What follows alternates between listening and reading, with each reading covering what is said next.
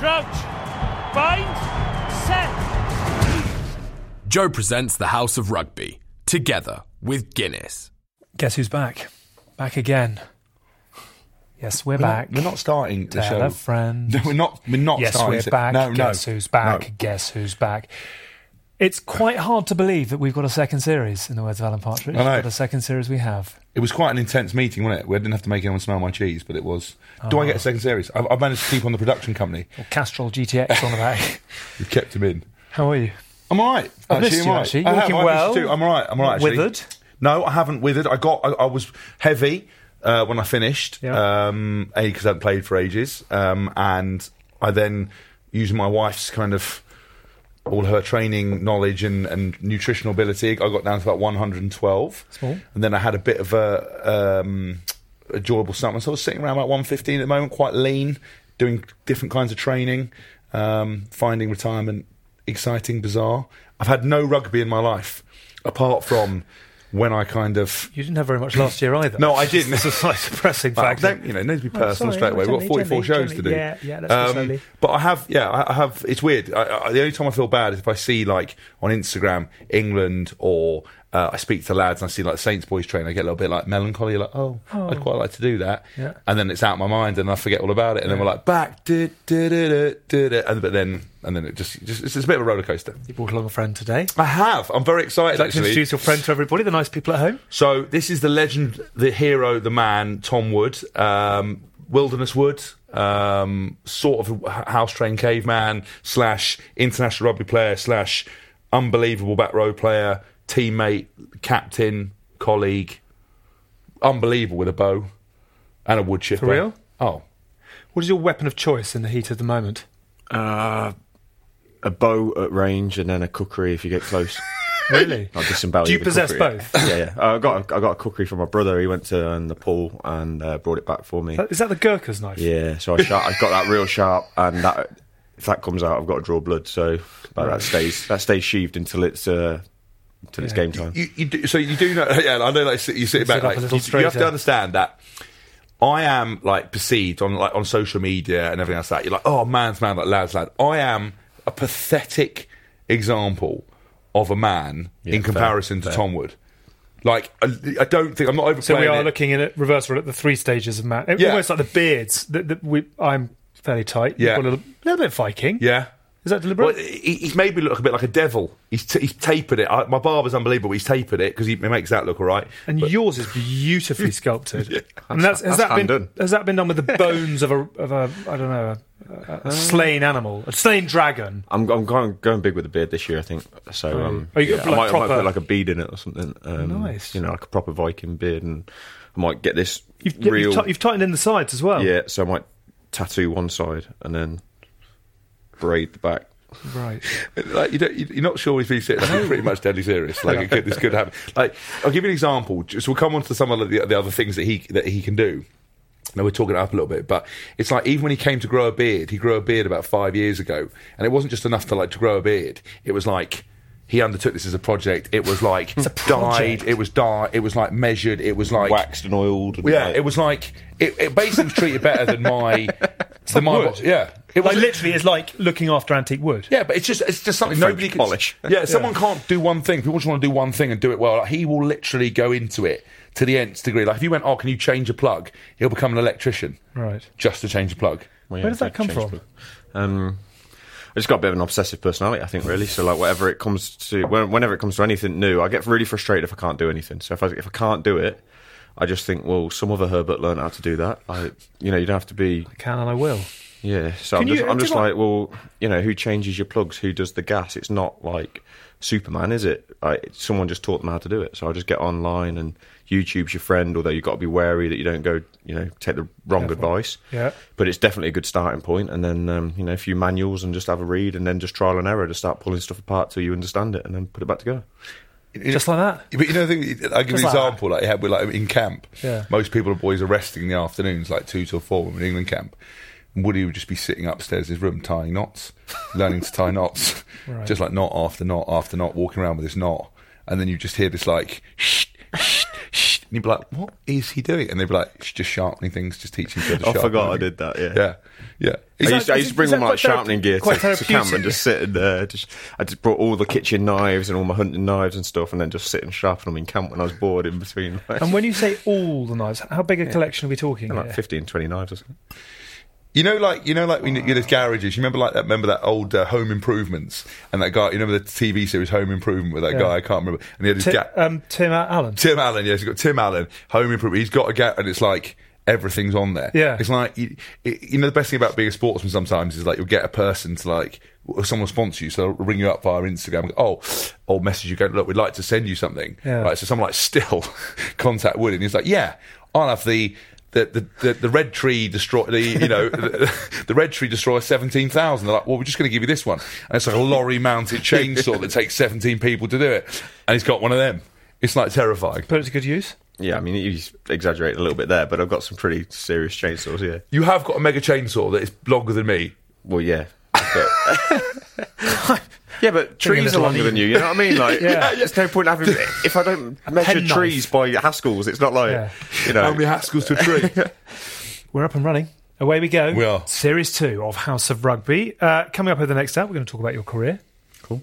Looking forward to that. Your relationship with Hask. Yep. Good. We're going to look ahead to England against Wales on Sunday at Twickenham. Are you coming to that one? No. You're going to do one. We don't know the team yet, do we?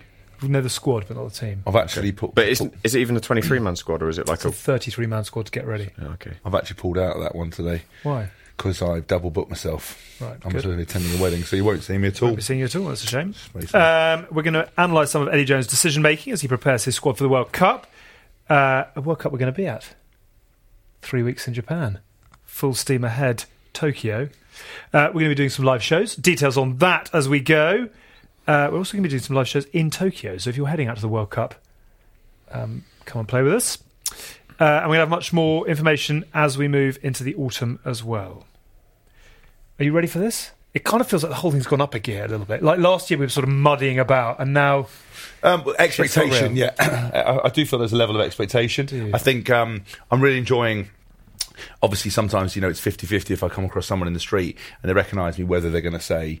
you're a bellend, or whether they're going to be nice. And actually, I'm getting still people coming up going, mate, absolutely love House of Rugby, love your podcast, and it's such an interesting demographic of I mean, well, I say demographic, middle class white people, really, but from varying ages of it coming up. Rugby to a T. Rugby to, yeah, exactly. Coming up and saying how much they love the show. So I think Series 2, I'm very excited to see where we go. I have one reservation, one concern. Yeah. I'm just a bit, I mean, we didn't talk a lot about rugby in Series 1. Yeah. But I'm going to have to actually start watching it. Don't reckon? I have a little bit. I'm doing something with Opta, actually. I've got this, like, they've given me so I can watch the games and everything else, so I'm kind of quite keen to do that. What are you going to do with that information? Well, I thought we could have some detailed conversations. I mean, I just checked with Tom if he'd seen any of the Rugby Championship stuff. No, so we're fine. We don't have to worry about that. Do you watch any rugby when you're not doing rugby?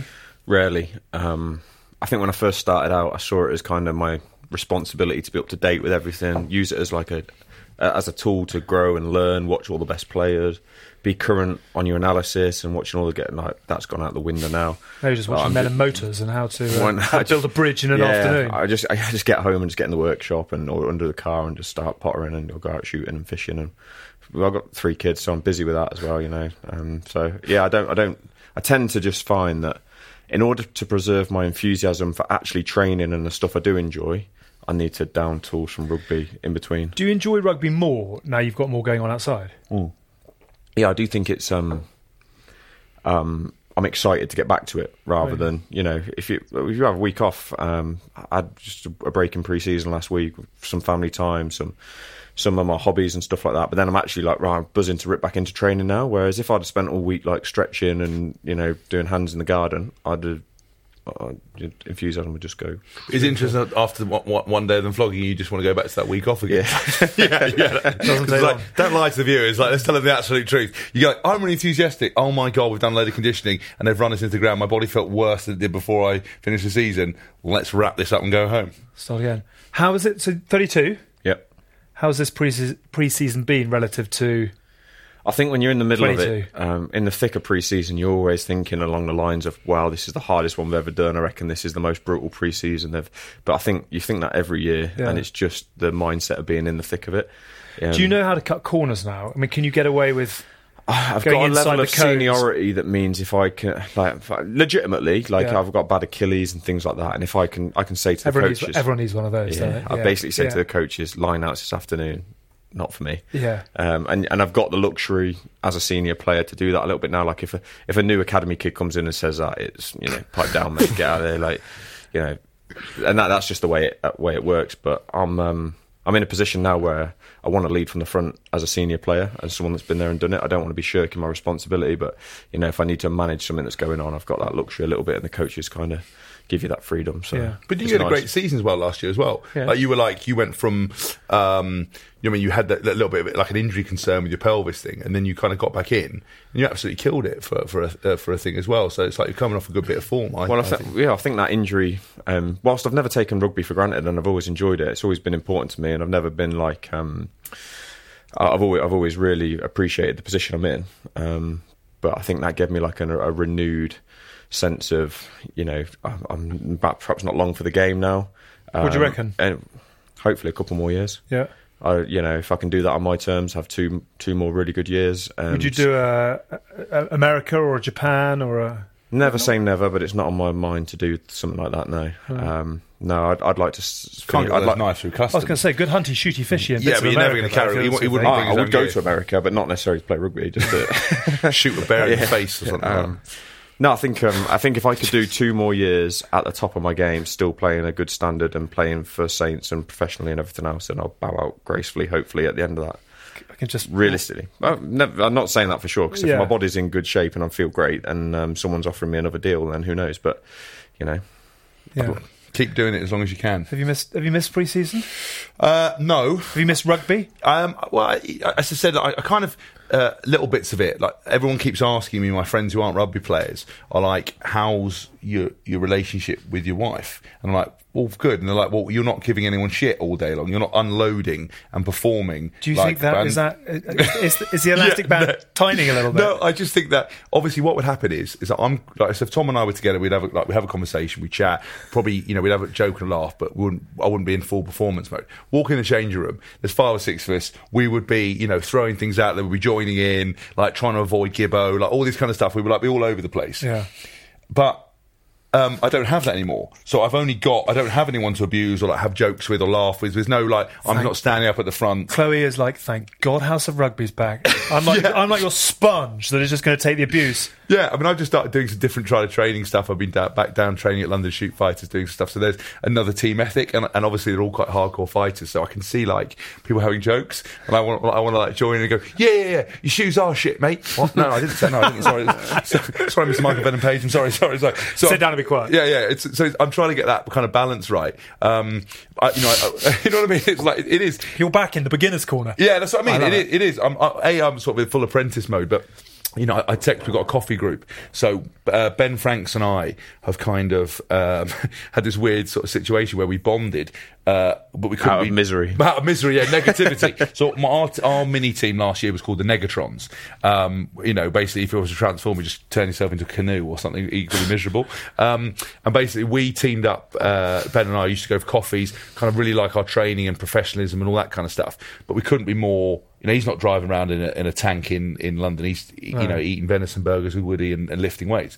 But we kind of had coffee clubs, and then we used to every day would be Woody, myself, Dylan Hartley, Alex Waller would go down to this coffee place in Northampton, Yellow Bourbon, and just sit and have coffee, moan about everything. Yeah, about frothy sappuccino, moaning about everything, just chatting shit for an hour is a break, and it was like a highlight. And we must have done it. We must have increased profits at this place because we were there every day, and we'd literally be like, I have a session, like Woody, coffee, like yeah, and we get into his giant because he couldn't have a normal car. He's got a Unimog, like a Mercedes Unimog, and it's like a giant thing with like winches and stuff. It's an ex-military 1962 troop you just carrier. pop out to the shops to get the milk in that, do you? It's not my everyday car, but it comes out. Yeah, it pretty much comes out. So we're like block off the street. So we would literally just park our cars in the street, and people were like, "You can't park here." We're like, Northampton Saints, yeah, don't worry about it. Free pass. Yeah, so I missed that. So I tried to meet up with the guys and do that. We've kept him in the group. We haven't kicked him off the group yet. Yeah. Really? Yeah. That is very generous. It was, because also, you know, the rest of the other guys, when you've got WhatsApp groups, all the rest of the players write things like,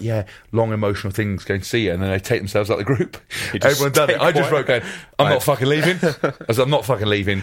I'm not going anywhere. Don't worry about it. I need this in my life. Yeah, I was like, I literally, unless you throw me out, I'm not going. With England, to be fair, most people would have been kicked out. I don't know how Yeah. you survived, so this way you've done all right. Are you still chirping up, or just Depends who's quietly admin, I watching? suppose. not really. I mean, unless we're giving like Jamie Gibson banter for missing another team social because a friend of a friend of a friend of his once went into labour, and that's why he had to excuse. I mean, honestly, the dude's pulling stuff out of his arse now. It's like, just turn up, have a pint. Turn up, drink some water with a slice of lemon in it. Say you're on the gin and tonics. You know, just people I know there's a lot of rugby people like missing team socials. It's not clever. It's not fun. It's not big. You're letting your rest of your teammates down. Not acceptable. It's not acceptable at any level. Like, I know there's like, obviously my team Bin Juice that we talk about, right? Even Bin Juice, when it's on the piss time, they come to the front. Even the people who aren't involved, who haven't got one game, they're normally Is there in one the way. chance to show their worth? You can't miss out on a team social. Nobody, listen, we live in a professional world. You don't have to drink. You don't have to, you just got to be there. Yeah. Just smile. Even act drunk. Oh, God, it's so steamy with it. You know, give it 20 minutes, then go home. Just can't not turn up. Do you miss him? Does anyone miss him, or is it sort of... We've talked about getting a kitty together to bring him in on a Monday morning for just for morale meetings. Just come in, sickle a couple of people, knock kneecaps out of a couple of the coaches, and then a little PowerPoint presentation, and then leave. Like work experience or kit kind of like thing. a team social secretary, something like that. Some sort of role we're going to invent. I did try to apply for team manager. There was genuinely, for 2 or 3 of the coaches, some of the players said, mate, you should. There was the vacancy for team manager because Paul Shields is moving to, I don't know, just up the ranks. Just up the ranks, right? I wanted to apply, and I was like, they just never let me do it. I was like, listen, I'll do 2 days a week. I'll come in, we'll do a bit of thing, and we'll have a bit of that. Bits and pieces. and How much is in the kitty? It's quite a bit. That's 30 grand. We've got an official tax system there. Yeah, you got to pay tax every month. Goes into the pot. I never see where it goes. What it does, I suggested booking Hask, but he's too expensive. You know, we do have a tax system. This is the best thing. So This is genuine. I'm not even joking. We've What? got a tax system. Yeah. I mean, academy players pay half. It's like Robin Hood, Prince of Thieves. Yeah, and it all goes into Alex Waller and Dylan's locker, and I never see it again. yeah, honestly, but you know what? They raised so much cash last year. Yeah. I won't put a figure; it'll be vulgar. But honestly taxing. 5 figures? Oh yeah, 6 figures? no, Christ, not that. No. High 5 figures. Yeah. Jeez, you could do some. You could have Yes, some what I fun mean. with that. We And we're going to go Vegas. Yeah, we're going to Vegas and Ibiza, but that plug got pulled on that, didn't it? But we had this thing where they literally amassed this money and were running it with an iron fist. So much so the names would be on the board, like shaming, right? And what had happened is people like Cobus, Ryan, and other guys, they thought that this would never last. Yeah. So what they did is the first 2 or 3 weeks, they just thought if they didn't pay, we'd all give up. And like, there would be moments where they were like, you just don't even want it to fucking work. You're not even pulling along with the system. So because of that, everybody coughed up. And it was literally like, Well, there's a discount for paying up front, wasn't there? Yeah. So if you just came in and went, right, there's my 12 months Clever. up front, you get a couple of months for free. But if you paid it monthly by direct debit, like you had to do it. And if you forgot Someone's late, really thought this No, through. it was, but it was so But then if you professional. missed a month, doubled. Well, I think you had one warning, then Yeah. doubled, and there was people like 2 or 3 months in arrears, and Yeah. it was like debt collectors come round. Boy, Jesus. Jamie Gibson was out with the his long arm, checkbook. long arm of Courtney Laws comes knocking on your locker like, "Where's the money?" Matt Courtney Laws is Just knocking the on arm, the by door, the sound mate. of it. Where's the cash, bruv? Straight in the locker, honestly. Mate, but the thing with that... So that what actually happened with the high well, 5 figures because you do raised? you know what? Out of any team I've ever been to, Northampton did the best. I think I talked about it before. Some of the best kind of social stuff. Yeah. So we would have meals out, bits and pieces, but it was just like taken care of. But there was a big discrepancy where there was one like. We basically had an official kind of team social on a Monday, but they went an unofficial kind of coaches thing and all family stuff on a Saturday. And most of the cash got mopped up, but I think there was a few question marks over it, like, you know, that old Boydie on the old Dom Perignon and stuff like that, like one for me, tipping on his head, throwing it out, because there was a few... One for me, one for them. Yeah, there was a few question marks that went. So we got a little bit of it. We had a good little tour around London, but... I mean, Dylan's got a new pair of trainers and a few other bits and pieces, and Sue Waller's got a new workshop because he's into Wood by Waller. If you want to follow these two on Instagram, they're a bit. Is that a partnership? Not officially, but yeah, pretty much. Yeah, Really? we obviously. I've seen some of good your mates stuff. and You chat do to- like cheese boards and Yeah, well, to be fair, we don't really have a remit. We just like try anything that comes along. So I basically make something that I want to experiment with. I've seen a YouTube video, I've seen an Instagram post. I'm like, I'll give that a crack and go make a 3-dimensional tumbling block chopping board or something. Yeah. And then I'll post it on Instagram, and then 5 people will go, "Can you make me one?" And I'll go, "Well, yeah, probably." And end up just making stuff. Or I post do a lot of chainsaw milling, which is basically slab furniture and stuff. You get a big chunk of oak and you cut the slabs off it, and you have like the live edge on it. Yeah. And then you put hairpins or legs on it and make coffee tables. And then someone just you post it, and someone messages you and says, So is this now a little business? "It's getting there, yeah." Is this what you want to do in 2 years' time when... I don't know if it's going to, pay the bills. I don't know if it's going to be a full-time venture, but maybe it's a combination, because I'm a qualified tree surgeon doing all my, chainsaws and tree climbing Are and you all that really? kind of stuff. How does that work with your rugby insurance? I don't generally say anything. Disclose. Well, like live on podcast. Well, yeah, sorry about that. We can sort of bleep that bit out. Yeah, it's funny because Basically, if I cut myself out of a tree and land on my head, I have to get to the rugby pitch and throw myself over the line and go, my leg. Do you do your tree surgery in your scrum cap just in case? Taped ears and mouth guard in. But do you know what I said is the best bit is you'll be like, "Woody, you're looking a bit tired today," and they'll just go, "Show you 75 foot up a tree doing things," and you're like, logging, with Ben Franks tied as his anchor man, just like, and his other mate Paul Hill, just he's not allowed to use machinery or anything else, like in case he accidentally saws his hand off or anything else. So, but he's only allowed to carry the wood. So Hilly's like his gopher, Woody's up there directing, Franks is on the line. So it's like it's a proper little industry. It's getting there, yeah.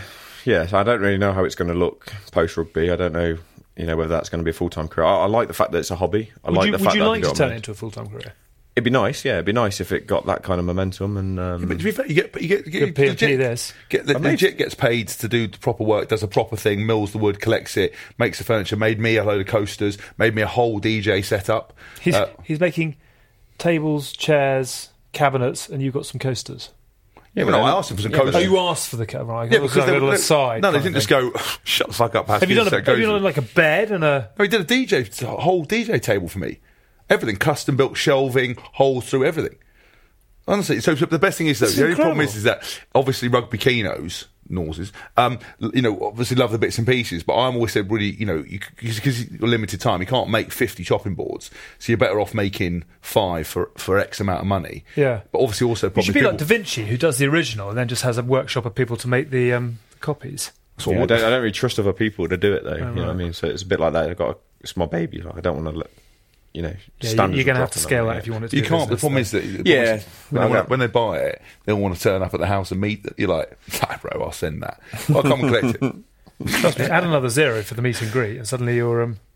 I'll manage that. So I made a boardroom table. It was like nearly 4. It was like 3.5 meters by like a metre and a half. It was massive, and it had like steel brackets because I do just teaching myself welding and stuff as well. So making like the metal brackets and big industrial like chunky wooden legs and that. I delivered it down to like Dorset with my old man. It was random, but it was I think it was pretty well received. Sort of like Action Man, but actually quite good at rugby at the same time. So Action Man Plus. Have you always been into it? Is it like something that has been an interest since you were small? The woodwork thing is, I think, kind of the DIY side of things has been. I've always been into it, yeah. So I tell you the progression. The progression is on wood. Because I'm partly responsible for this. Right.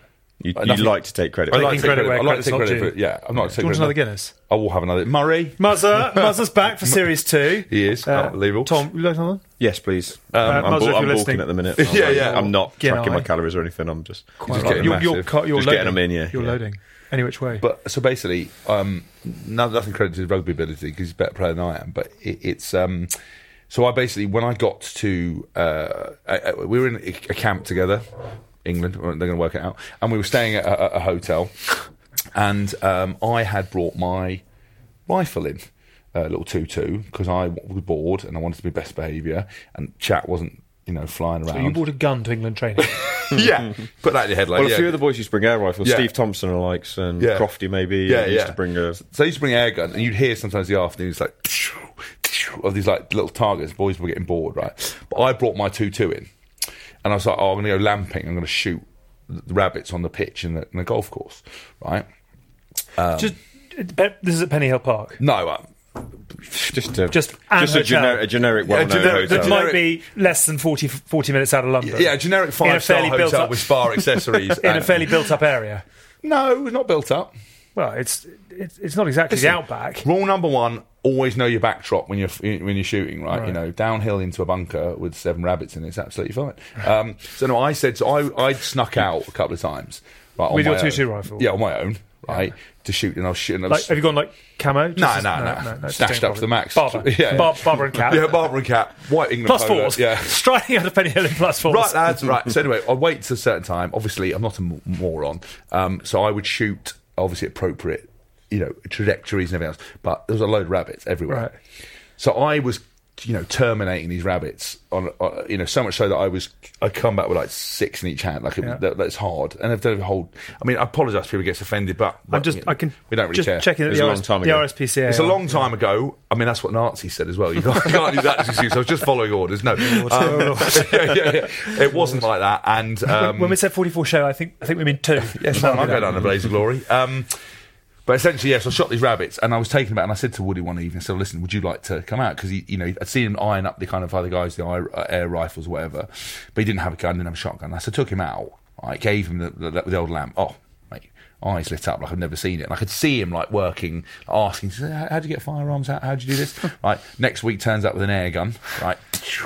Right, it went from air guns to shotguns, to rifles, to loading his own ammunition, to becoming like a highly trained sniper, into bow hunting, to making his own bows, into woodwork, into tree surgery, into welding, into car manufacturing, into furniture manufacturing, all off the back of just that one shooting experience. And it's basically a lot of credit to take. Can you validate that? Well, it's a lot of credit to take for me wandering around the back pitch for. Did it start? It's like it was like the blue thing that lit the blue touch paper. I'm not saying it was just a little catalyst which created the monster of the wilderness man who now can do anything. The beat of the butterfly's wing. Yeah, and it was like a progression. What were you doing with 6 rabbits a night in your hotel room? Oh, well, stew, yeah. And I would take them home in between sessions and give the stuff to my dog and take the breasts out of them and eat them. Obviously not rabbit breast. We get rabbit breast. Give them to rabbit breast. No, not breast. Whatever. What did you eat with a rabbit on the saddle, back legs and that? Yeah, that's it. Whatever I was eating of it.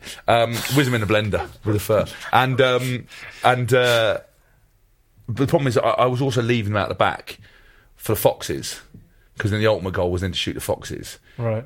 But essentially, I just gave a buffet to a fox. So, right. I mean, there was about 17 of them, and the fox was the same size as a minibus by the time I finished, because it was. So we never kind of got that far, and then obviously I kind of dawned on me that it probably wasn't a good idea anymore, and we just all left it where it was.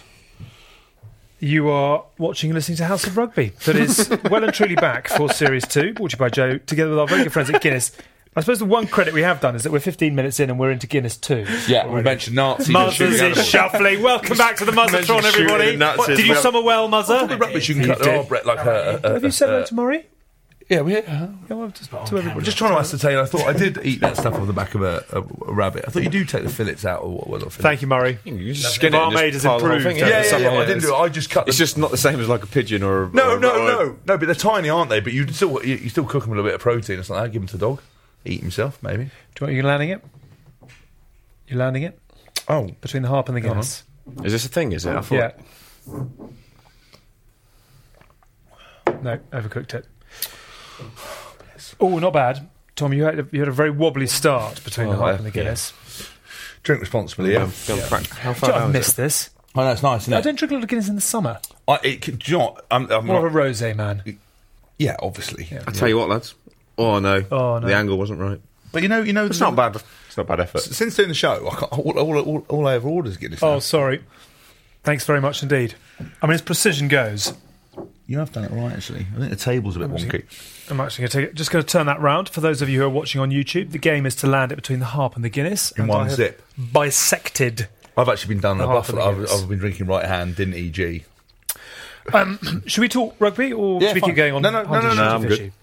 When did you two first meet? How old are you? Are you 33 yet? Did I get banned, or did you get banned? Oh, that's a good start.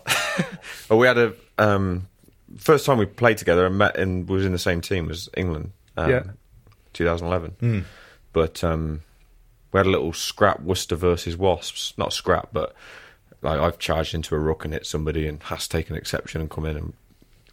What happened? You got banned for a week, I think. Yeah. So what happened was, do you remember Phil Vickery was basically someone was doing Vickery, and I don't know whether you belt. I never even remembered it was you doing that. This is the first I've even linked the two up. All I remember was Phil Vickery was getting filled in by someone, and I was standing next to the referee, and I went to the referee and went, "Ref," and then I've steamed in and it Vic. Yeah, and I went, and then you've piled on me. Yeah, I piled on him, and they banned me for like leading with a flying headbutt into ruck, and they went in the bit on the sighting bit. Basically, Vix was cheating, right, on his Vix own is line, the cornerstone of all of on his line. Yeah, and I can't remember who it was from a Worcester player. It was in there tussling. I don't know if a punch was thrown. It was back in the days where you probably could get away with a bit of a punch. Yeah.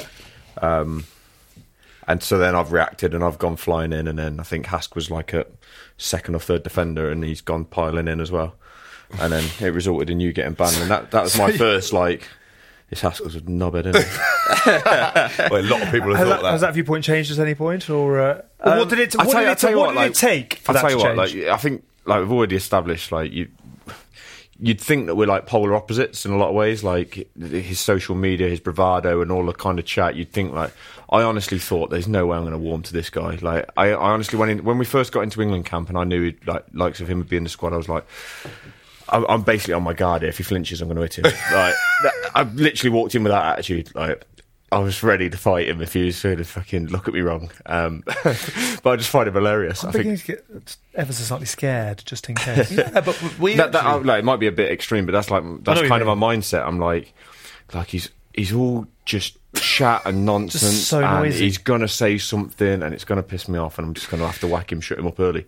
And that was kind of my approach. But then I got there, and like he couldn't have been more supportive in terms of like playing. We were on the flank together, made my debut alongside him away in Wales, which is pretty hostile. Yeah.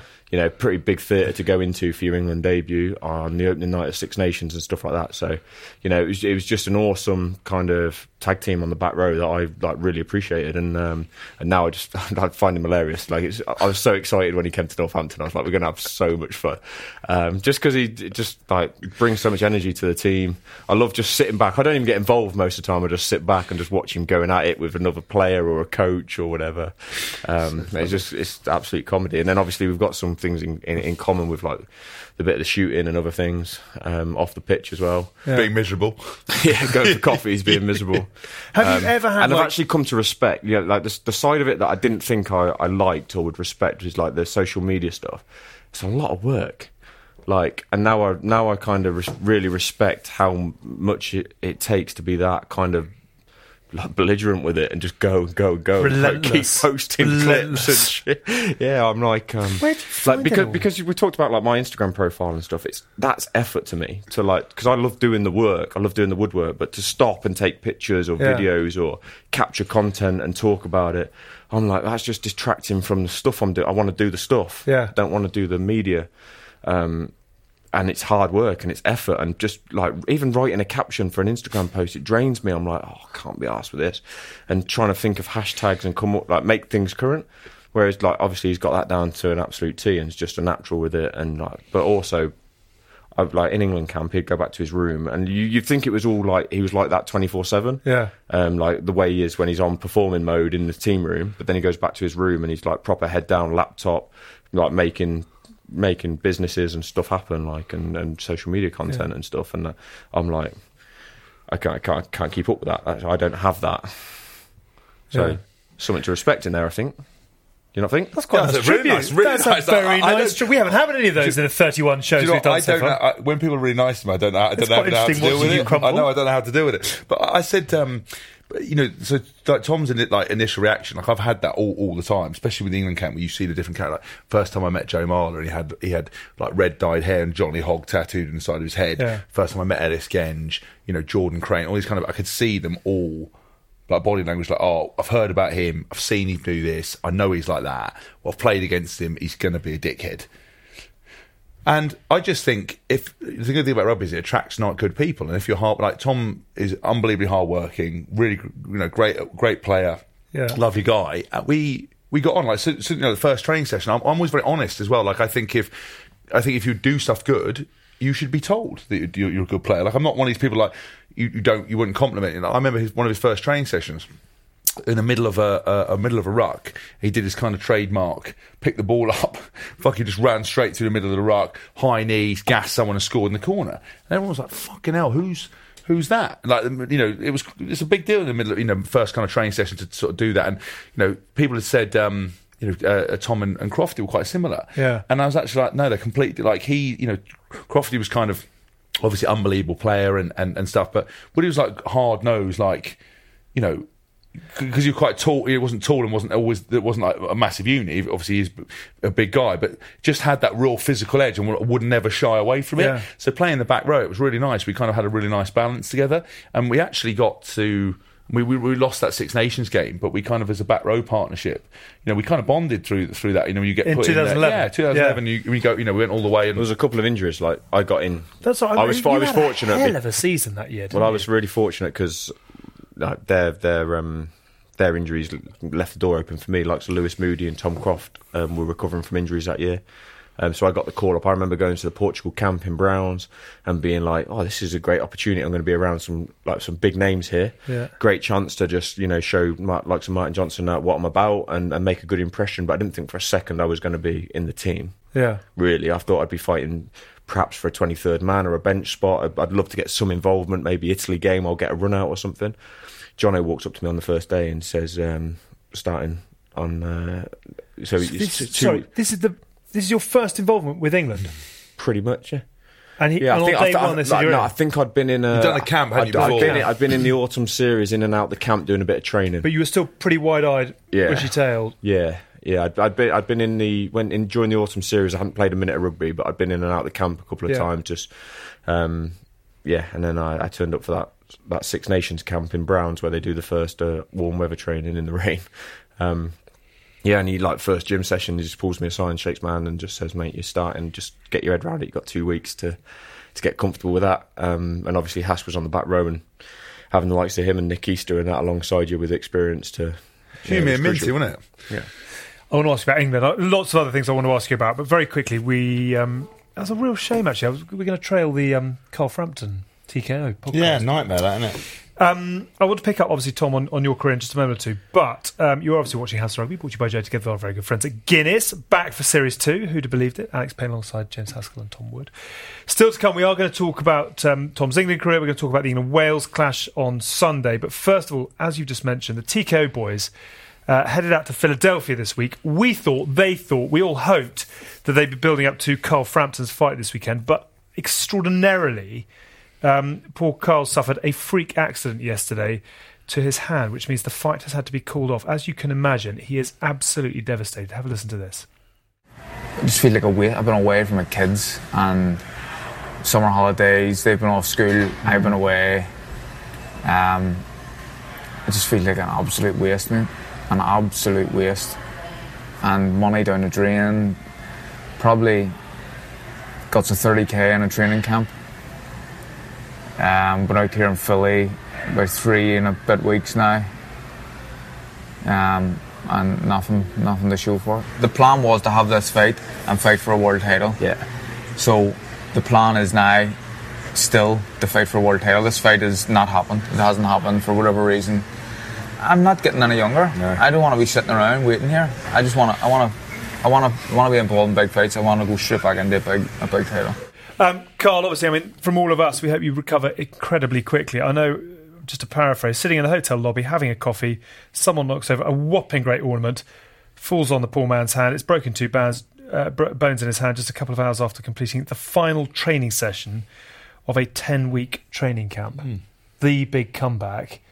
I mean, it's just utterly extraordinary. I mean, rugby players are no strangers to injury, but... Who was the one? It does sound like a similar excuse that I would concoct. Didn't somebody once pull out of a game having dropped aftershave on his foot? Who was that? That was a footballer. No, there was Lewis Moody, who the doctor at the time said he was going to give him an injection of anaesthetic in his or something in his ankle, and he gave him the wrong thing, and he switched his whole ankle off, and he couldn't use that. There was a time the doctor asked for paracetamol, he gave me sleeping pills, and I was like, I don't think I should be taking these dartleaves. Oh, sorry. It's like put your eyes back in around the wrong way. That is unbelievably unlucky. That is unbelievably unlucky. It's almost like it was one of the most biggest made-up stories I've ever heard in my entire life. But next time I've got a problem, I'm going to call Carl up for some sort of excuse. Obviously, I know it's true, but I believe you. But have you had any? What's the weirdest injury you've had? Weirdest? Thank God, it's not a chainsaw accident. No, I've had numerous injuries. You have had a chainsaw? Not chainsaw. No, not chainsaw. But I've had accidents in the workshop and stuff. Yeah. What was the time that thing went into your hand? Was it something flicked off or like? Yeah, so I ripped the fingerprint off my index finger here. I was using like a chop saw, just a woodworking chop saw, and the piece of wood had a really funny angle on it, and it's incredibly hard, like dense wood, so it's got a really sharp edge on it. It's like a knife, basically. Yeah. And the chop saw, I made a mistake. I should have had it rested against the fence in a certain orientation, and I got that orientation wrong, which allowed the saw to grab it and flip it. So the saw grabbed it, flipped it over, and jammed my finger against the fence of the saw. So the saw blade hasn't touched me or anything. It's just the wood itself has flipped, and it's gripped my fingerprint and just ripped it against the fence and torn it off. And it is the most. I've had some horrible injuries with rugby, but that is the most painful thing I've ever done. I think it's because of all the nerve endings and stuff in the end of your finger. It just ripped the flesh like clean off my pad of my finger, and I just like makeshift like dressed it. I've seen it. I've got crap. Just grabbed it, squeezed it, wrapped as much tape and just bandage and that round it as I could. Gone into the club the next day and gone, don't know what to do about this one. No, tell them the truth. You went into the club, bound it up, did a mall session, went, you pulled my finger off in the mall. And they've gone and treated it. And they've gone, that doesn't look like what would happen in a mall, would he? I've had to fess up and basically say... Did you try? You tried it's blagging that. But I've phoned the doc and just gone, I've fucked up. I need some help. I don't really know what to do about it. But I dress it, the next day when like you've dressed it like makeshift and I've got to peel this stuff out of like this open like there's just no fingerprint there whatsoever. I did have to play with it. So like I had to train and play with it the next day because you can't. So I trained. I think it was just like captain's run the next day, and then in the game on Saturday, and I've just like injected in the webbing on my finger to try and make it numb. And put like a weird splint thing over it. Just played, and it was just horrible. But when you've hurt yourself away from the club, it's not like if you hurt yourself on the pitch, you can always say, you've got to look after me now. But when you hurt yourself away from the club, you just got to go. This one's on me. The new episode of TKO, we should mention, is going to be out very soon. That's on Wednesday morning. We've also got a new show launching called Liquid Football. With the wonderful Kelly Cates, an absolute superstar in the football world, and she's going to take you inside the dressing room with some of the biggest names in the game. You can subscribe now, apparently, via iTunes and YouTube if the Round Ball game is your thing. Just going, sounds wicked.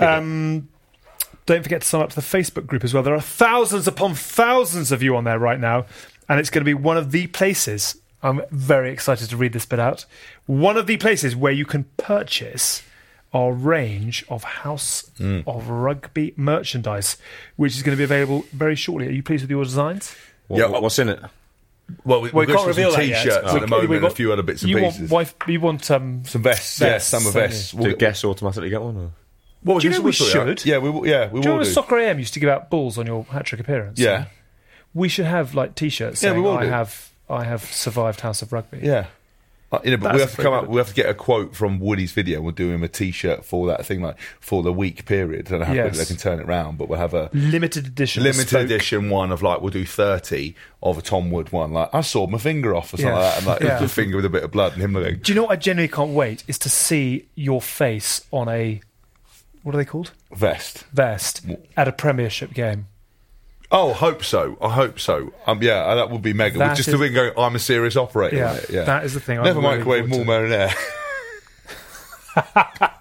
Wait, Joe Marler still doesn't understand that. He still doesn't get it. Like at the time, it's like I was like talking to him. It's like he doesn't understand what you've just said. Microwave muscle. I've never heard of microwave muscle. Have you seen Joe's now? Because we've put him on the pedestal. I know. He's now. They're so late to the party. He's over everything on the RFU social media. It's like they've gone. Who are we going to get? Just wheel out Joe again.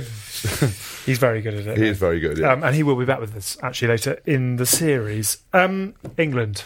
Yep. Were you a pet of Jono's? I don't know what it means.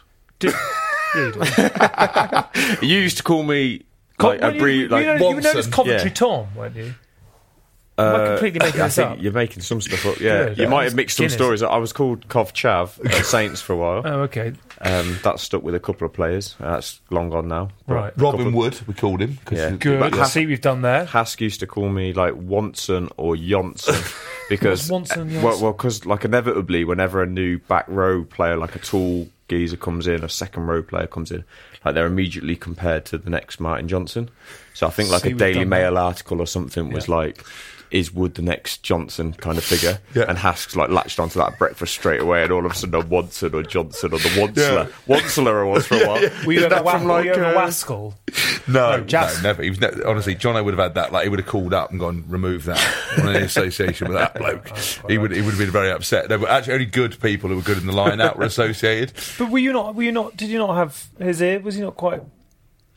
He was a big fan, wasn't he? I wouldn't say I had his ear because like I was fairly new on the scene, and Jono was obviously Jono. So like, I just remember him giving a huge amount of kudos, credit, excitement around. Well, actually, Jono doesn't do excitement, but no, I think he was. His eyes aren't always. Do you know what I mean? He's always like he's obviously straight talking and stuff. Didn't mince his words and that. But whenever asked on me, I think he was always pretty complimentary. And I had. You went very well under him. Yeah, I've really enjoyed my time along that. Can I tell you one story? Because I've talked about it before. Where's he going? You know what it is. So Wonson, right? So we were obviously we had a team meeting once, and we were playing. This is the only time he's let himself down. The only time he's let himself down is that we had a meeting. Right, it was a forwards meeting. Right, it was Graham Roundtree's in there, John Wells in there, and we're playing against France. And Wells went, right, everyone, okay, right. How are we going to get poo off the ball, right? Because there's a bloke called Jean Baptiste Pooks or something, but he's like poo. He's like, right, how are you going to get poo off the ball at the back of the lineup? So we're all looking round, right? We're looking around, and it's thinking it's like a Tuesday morning. So what happened on a Tuesday morning? We'd have a North-Off forwards meeting, right? Bored to death about front row scrum stuff. Out, full contact North-Off. They'd start with Maul touch, which is the worst game everywhere. Like to say hello to Wellesley Wiggy, you'd be like, good morning, right? All aboard the scrum bus, driven by Davy Wilson, right? A horrific bus conductor. So what most of these meetings were, right? These are good days to be fair. These are good days. So we would sit around there, and Wells would be like, right, we're playing France this weekend, really excited, we need to get into the dark areas, head under there, working in the low areas. 6 inches lower than everybody else. Yeah. Do what you do, but 6 inches lower. And he's like, right, how are we going to get poo off the ball? So we're all looking at that, laughing a bit, and honestly, Woody's like, been in camp a little while, and this is his big moment, and he just went, I'll tell you what we'll do, Wellesley. We'll just fucking, we'll break his fingers and we'll, rip his balls off, right? and I'm honestly like this. Little bit of poetic license. I'm literally looking at him, right? And Wellesley goes, that is the best answer I've ever had. Tom Wood, that's exactly what we're going to go and do. Let's go outside, right? And honestly, I literally looked at him and I was like, you fucking idiot. Do not fuel the madman. You just, and honestly, Wellesley's warm-up game was one of us would hold a rugby ball and 4 other lads would have to get the ball off him, right? And if it didn't work, Wells was like, just break his fingers. You're like, Wellesley, it's a warm-up of your own team, right? So honestly, I looked at Woody. Everyone just stopped as we walked out. Like, Woody, don't ever. It's like, I'm sorry. I'm sorry. But honestly, Wellesley skipped out because like Leicester Norses. They loved it, like violence, punch each other in the face like a Leicester warm-up. So that was the one time he let himself down. He knew afterwards. He was like, I'm sorry, I just got in the heat at the moment. I was like, you're never going to rip anyone's balls off. You're never going to break anyone's arms because you fucking get sighted. He's like, I'm sorry. But Wellesley loved it. What a man. That Johnson era is so defined by 2011 and the Stag doing Queenstown. Did you have some amazingly good times? Honestly, I think if any other team had been trolled the way we were, it would have been 10 times worse. I don't want to just act like we were victims of something. We were in Queenstown and boys were having a good time. But I've heard crazy stories about other teams that were way worse.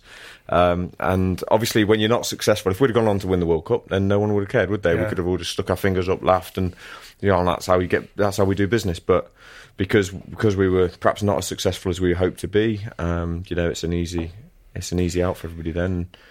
What were your best days in an England jersey? What will you reminisce on in 25 years' time? New Zealand game. I love my debut. Was that the Ashton scored, didn't he? 2011. No, he got man of the match against New Zealand when we beat them, didn't you?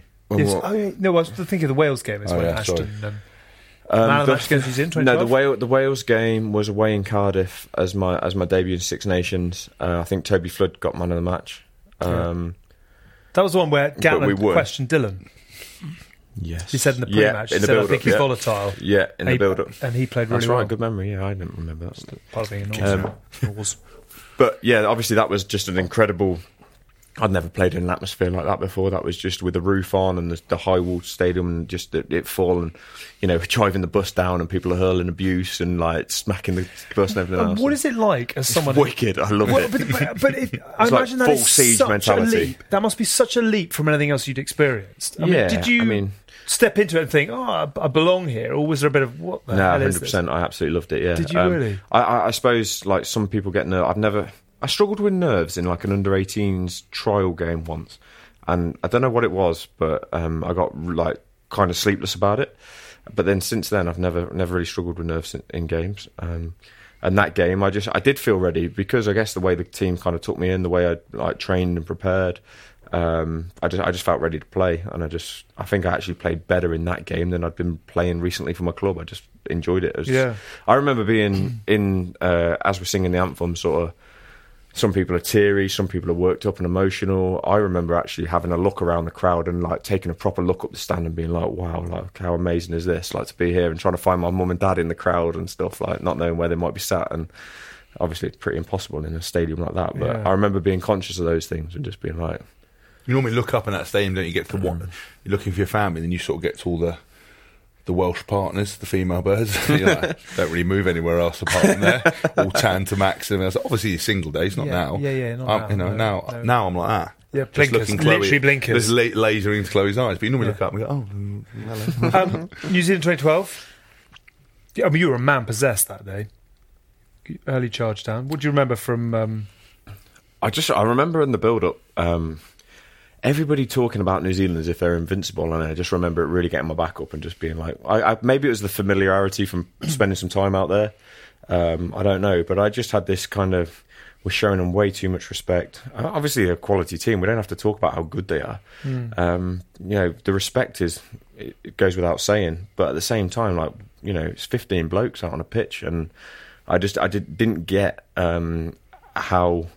We voluntarily taught them up in such a way that we were handicapping ourselves before we started. Yeah. And for some reason, like I just, there's a couple of rallying cries kind of in the media, and there was kind of an inner belief. I thought we'd win that game. I genuinely went into that game thinking we'd win it.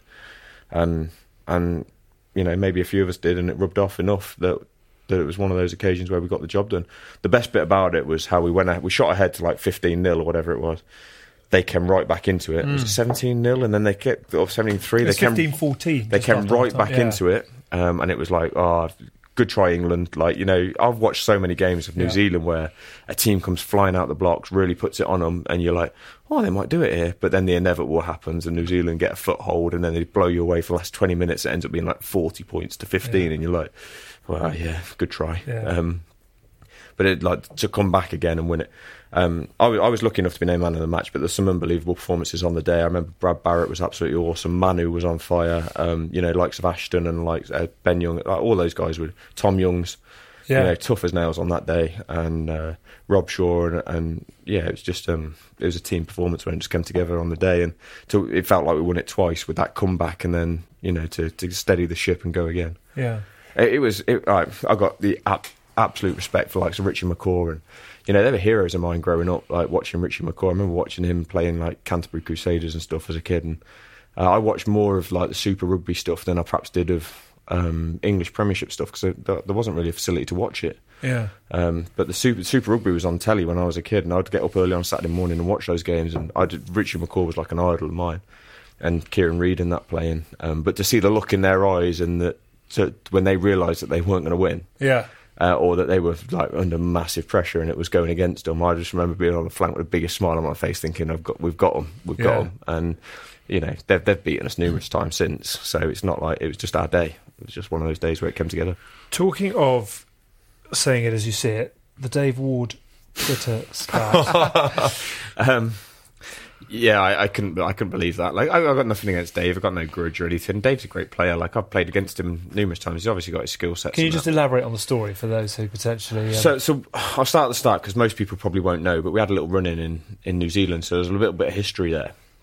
On tour in New Zealand 2014. I don't want to go into the whole detail of that because... Training ground, hotel. No. It was our team dinner. It was literally the last night of the last week, of our season. So we were playing the third test.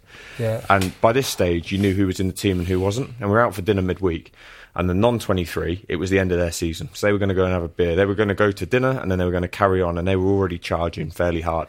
But the 23... Stampede. I was leading the bin juice, but yeah, of course I was, yeah. Good boy. The 23 players that were going to take the field had one massive test against the All Blacks to play. And we'd come really close to beating them day one. Yeah. We'd not done a bad job out in Forsyth Bar week 2, and we'd lost a series, but there was some pride at stake. So it was still a massive game. Like we're not winding down, and the 23 were still prepping for that. Albeit we'd been out for a nice meal midweek. The likes of Dave Ward were finished for the season, and they were getting a bit mouthy, and they were saying a bit too much for my liking, and they were starting to abuse the 23 for leaving and heading home to get a good night's sleep so we can be ready for the game. He said he piped up to a couple of players on their way out, and I'm talking like 50 cappers like Ben Youngs and people like Jeff Parlin, senior players within the team, and he was just running his mouth a little bit too much, and I called him out and basically said, look, if you got an issue, get up and get outside, we'll sort it. And I've never seen anyone fold and melt so quickly. Like, you'll attest to this. Yeah. He was like under the table. He wouldn't lift his head, wouldn't look at me. It was one of those moments where it's like he's walked fair out. dues. The chainsaw's revving in the background. It's one of those things that you don't, like I said, straight talker. We had a conversation. Someone was throwing some shit around, right? And he's gone, I don't like what you said. You want to shut the fuck, come outside. Right, so my if someone offers you out, even if you know you get filled in, you've got to go. I love all that. That is the etiquette of these things. Well, I just think you've either got to apologise or you've got to go. Yeah. I think you either go listen. I've got to put my hand up and say like I'm really sorry. Right. I stepped over the mark. I didn't mean it, and then we'll go right. Okay. But, just out of interest, if you say outside and I come, is then on? Yeah, I think so. Yeah, you're not going to get through the door before you get out the door. But that's the thing. I'm slightly different. I had a situation. You give a chance? No, I went outside and we did a thing, and I was literally like, I took my jacket off and I was like, are we doing this? Who was this with? I'm not going to say, but who was this with? No, I'm not going to tell you. Where was it? No, I'm not going to tell you. Is this in a rugby context or a social rugby context? I said, you said to a player, we're on. No, this player was writing a lot of checks that he couldn't cash, and he was basically look. Listen, I'm one of these. Top Gun 2. I'm one of these people. Look, a lot of people chop a lot of piss and get really steaming. I am too, and they get steaming and they say stupid things. Right? We've all got that mate who drinks 5 drinks and turns into a nightmare. I'm not a fighter. I don't think I'm particularly tough. But I wouldn't go around sitting at dinner with you guys going, I'll knock you out, Woody. I'll knock you out. Right? We're red-blooded males. Because eventually he's going to go either a walk off, he's going to go, no, you won't. And they go, come on then, I'm going to go, no, so joking. But I went, you're supposed to knock everyone out. I said, well, don't say that. We're having, we're having a good time. He goes, I'll knock you out. I went, well, you won't. And he goes, would you go outside? I went, yeah, fine, I'll go outside. Went outside, said, do you want to go? And he went, yeah. And I was like, okay. And then knocked him out. And then we just walked back inside. With him on the pavement? Well, I waited to make sure he wasn't dead, and then that was it, But then it was awkward because I walked back out. Was it one, or was it a wrestler? I genuinely don't know who he's talking about, so I'm interested to hear. No, I'm not going to tell you. Why? Because I felt terrible afterwards. I was like, I'm not really like that kind of person. I don't think I'm tough, by the way, at all. I get beaten up by your grandma, it's fine. But it was just one of those situations that he called it out, and honestly, it was like this. It was like, have we dropped your car keys, mate? It's like literally looking under the table and then carry on. But it was one of those things where, like, if I had done that and he called him out, I was like, I'm not going to fight. I'd be like, sorry, Woody, I'm out of order. So it was a slow burn fuse from New Zealand. No, so that had happened, and we hadn't really interacted since then. Like I say, I think he's a great player, and I've got nothing against him in general. But there was a terrible article written, which I had kicked off about post World Cup, where. Mate, after the World Cup, I was interviewed and I was in full Romanian kit. I was like in the Romanian number 10s kit. It didn't fit. Like, it was just like we've fucked this up. We've lost. We haven't achieved what we wanted to achieve. Like, our moment's gone. We're massively underperformed and we're all gutted. We were just having a beer and doing the right thing. We'd played that Uruguayan game. Yeah. Uruguayan game. we were doing the right thing. We were swapping shirts. We were trying to make the best of it. Our campaign was over. It was like, let's just have a beer, put a brave face on it, face the media, do what we've got to do. Get out. And this is just a bad situation that we can't make worse by cocking up. I've gone to do media. I fronted up because it was a tough time. And I've been asked loads of questions about the England captaincy. And I flat batted them as best as I could. And I was basically probed. And I said, look, ultimately, if somebody asks me, will you captain England? I will probably say yes, because I'd be mad not to. Now, that's not without reservation. I'd have lots of concerns. There's lots to think about. But ultimately, I think I'm the kind of person that would front up if directly asked, will you captain England? But I've not been asked. I'm not bitter about that. I think Chris has done a great job. I'm his willing lieutenant every opportunity I get. So, no issue. But the headline comes out, Wood throws his hat in the ring for England captaincy kind of thing. And I was fuming with it. I basically phoned Chris straight away, messaged him, mate, there's a horrible headline. If you read the quotes, you'll see the crux of what was said. Mate, we've just got to batten down the hatches a little bit. I'm really sorry. It's a horrible thing to read. But no, I'm not knifing you in the back. Dave Ward, however, reads the headline, doesn't read the article, but comes out on Twitter publicly basically saying, if we're friends like that, who needs enemies kind of thing. Knifing me. Well, not knifing me, but basically calling me out. I was like, mate, is your phone on? I'll give you a bell. If you want to talk about it, let's talk about it. Don't know what you're doing on here. He kept going. I was like, funny, I haven't seen you since you were under that table in New Zealand kind of thing. And he went back and forward. Then he posted a clip of him stealing the ball off me in the Saints game. And I was just like, look, mate, I've got to assume your account's been hacked at this stage. I was honestly really close to getting in the car and driving down to Guildford or whatever, and just having him in front of all of his mates. And I was fuming. I don't like social media interactions because they're incomplete and they're not nuanced and they're really difficult. But to just have that from somebody that had folded so readily face to face to then like the ultimate Twitter troll. And he got me bad. And I am sorry for that article because that was not a reflection of what was said. And I probably could have been a bit more savvy and not given anything. Yeah. But that's what sportsmen do these days because you don't want to expose yourself, so you just go flat back the whole way. The world is a poorer place for it. And it's really boring. And I've always been somebody that will ultimately stand by what I say. I speak openly and try to talk to the press, and occasionally they go, "Oh, we can flip this into an awesome headline and make it really controversial." And I've been caught out with that a couple of times, and maybe I'm hard done by, or maybe I shouldn't have said what I said because I should have been more savvy, or maybe someone should read the actual article and not just the headline, and then we're all good. None of it really matters, though, does it? No, it doesn't. But I just hated throughout my time with England. I can't think of anything worse than being accused of knifing your captain. No, I can see that. Chris Robshaw was. But I imagine Robert would have taken it exactly the way in which. I really hope so. I think so. But like I'm saying with me and Hask and our relationship at 6 and 7, myself and Chris played a lot of games together at 6 and 7, and I've got utmost respect for him as a player and a captain. And to have somebody call me out over social media, but then not be able to smooth things over, have a proper conversation about it, or clear the air and basically clear my name because I didn't want that.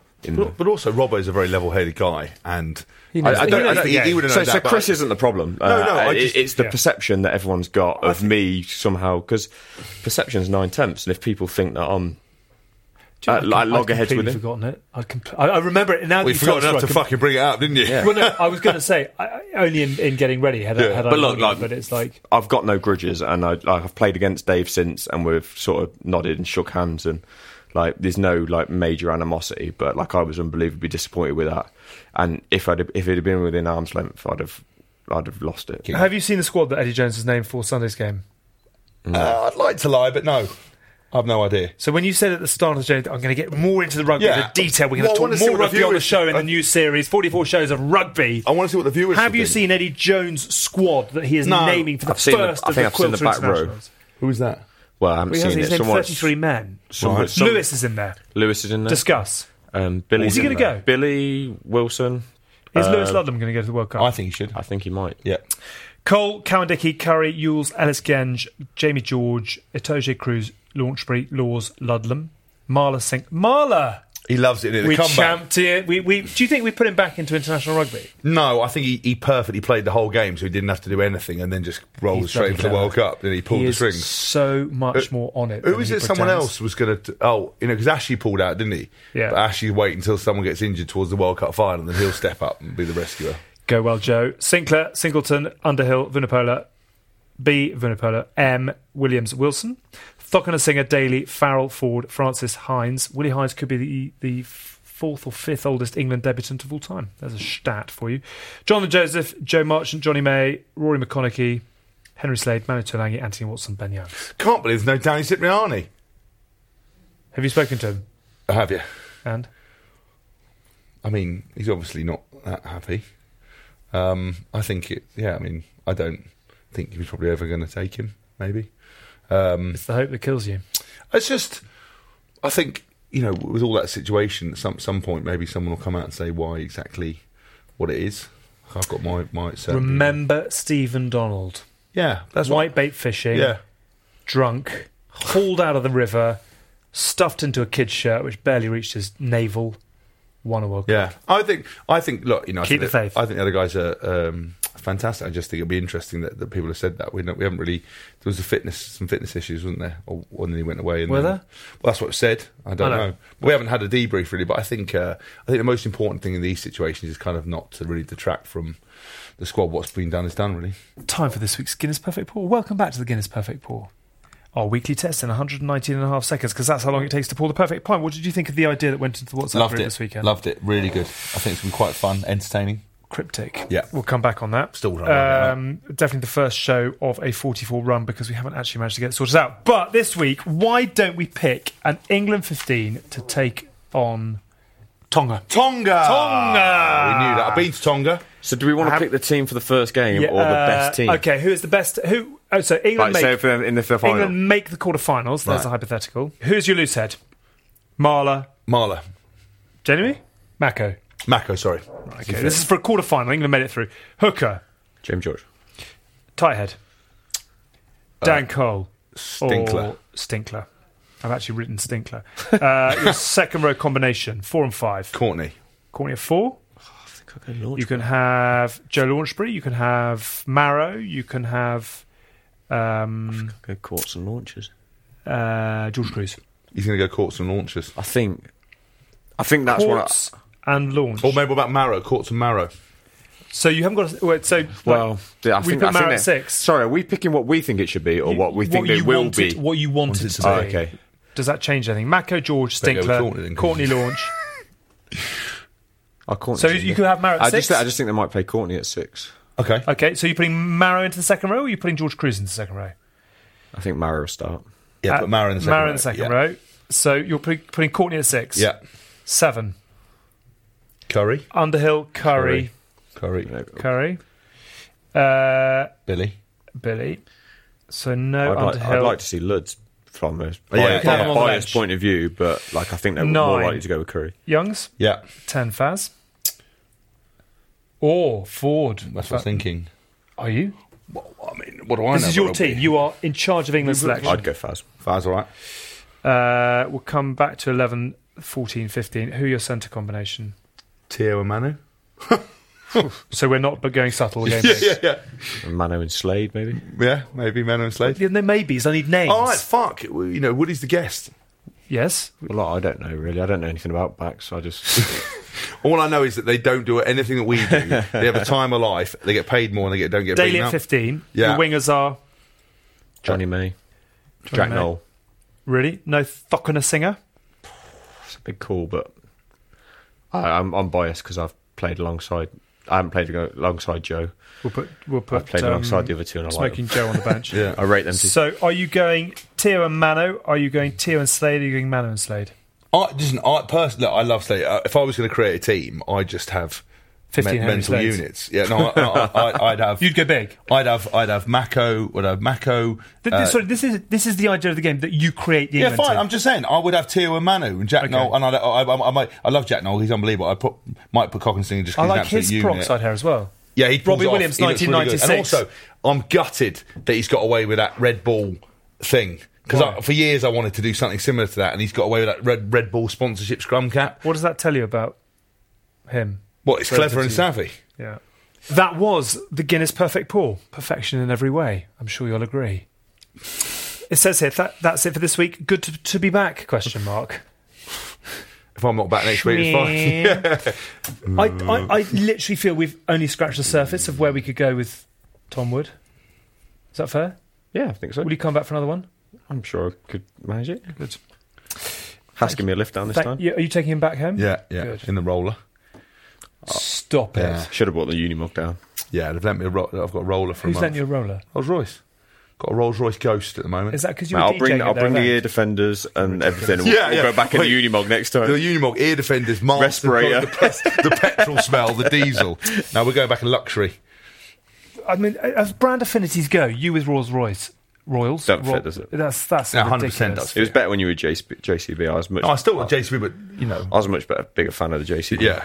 But Jack's left. Jack has left the building. Jack's just like, please stop. Wrap it then. Thank you for watching and thank you for listening to House of Rugby. It is very nice to be back up. We have genuinely got a very exciting 44 shows to come. Left. Thanks, everyone. Thanks. Thanks for coming, Tom. Wood by name, Instagram. Wood by name. Wood by name. Give him a follow. Yeah, give him a follow. Get your orders in. See some projects. We are a YouTube show, remarkably. We're also a podcast. Don't forget to download and watch our boxing show, TKO with Carl Frampton. Get well soon, Carl. And to subscribe to Liquid Football with Kelly Cates. I think they've got a better name. Liquid Football. Probably got a better set, better everything. Just wrap it up. We need to go. That show launches tomorrow. So. Do get stuck in. Thank you to Hask. Thank you to Tom Wood. See you next week. Have a good one in the meantime. You've been listening to the House of Rugby on Joe, together with Guinness. Drink responsibly. Visit drinkaware.co.uk for the facts.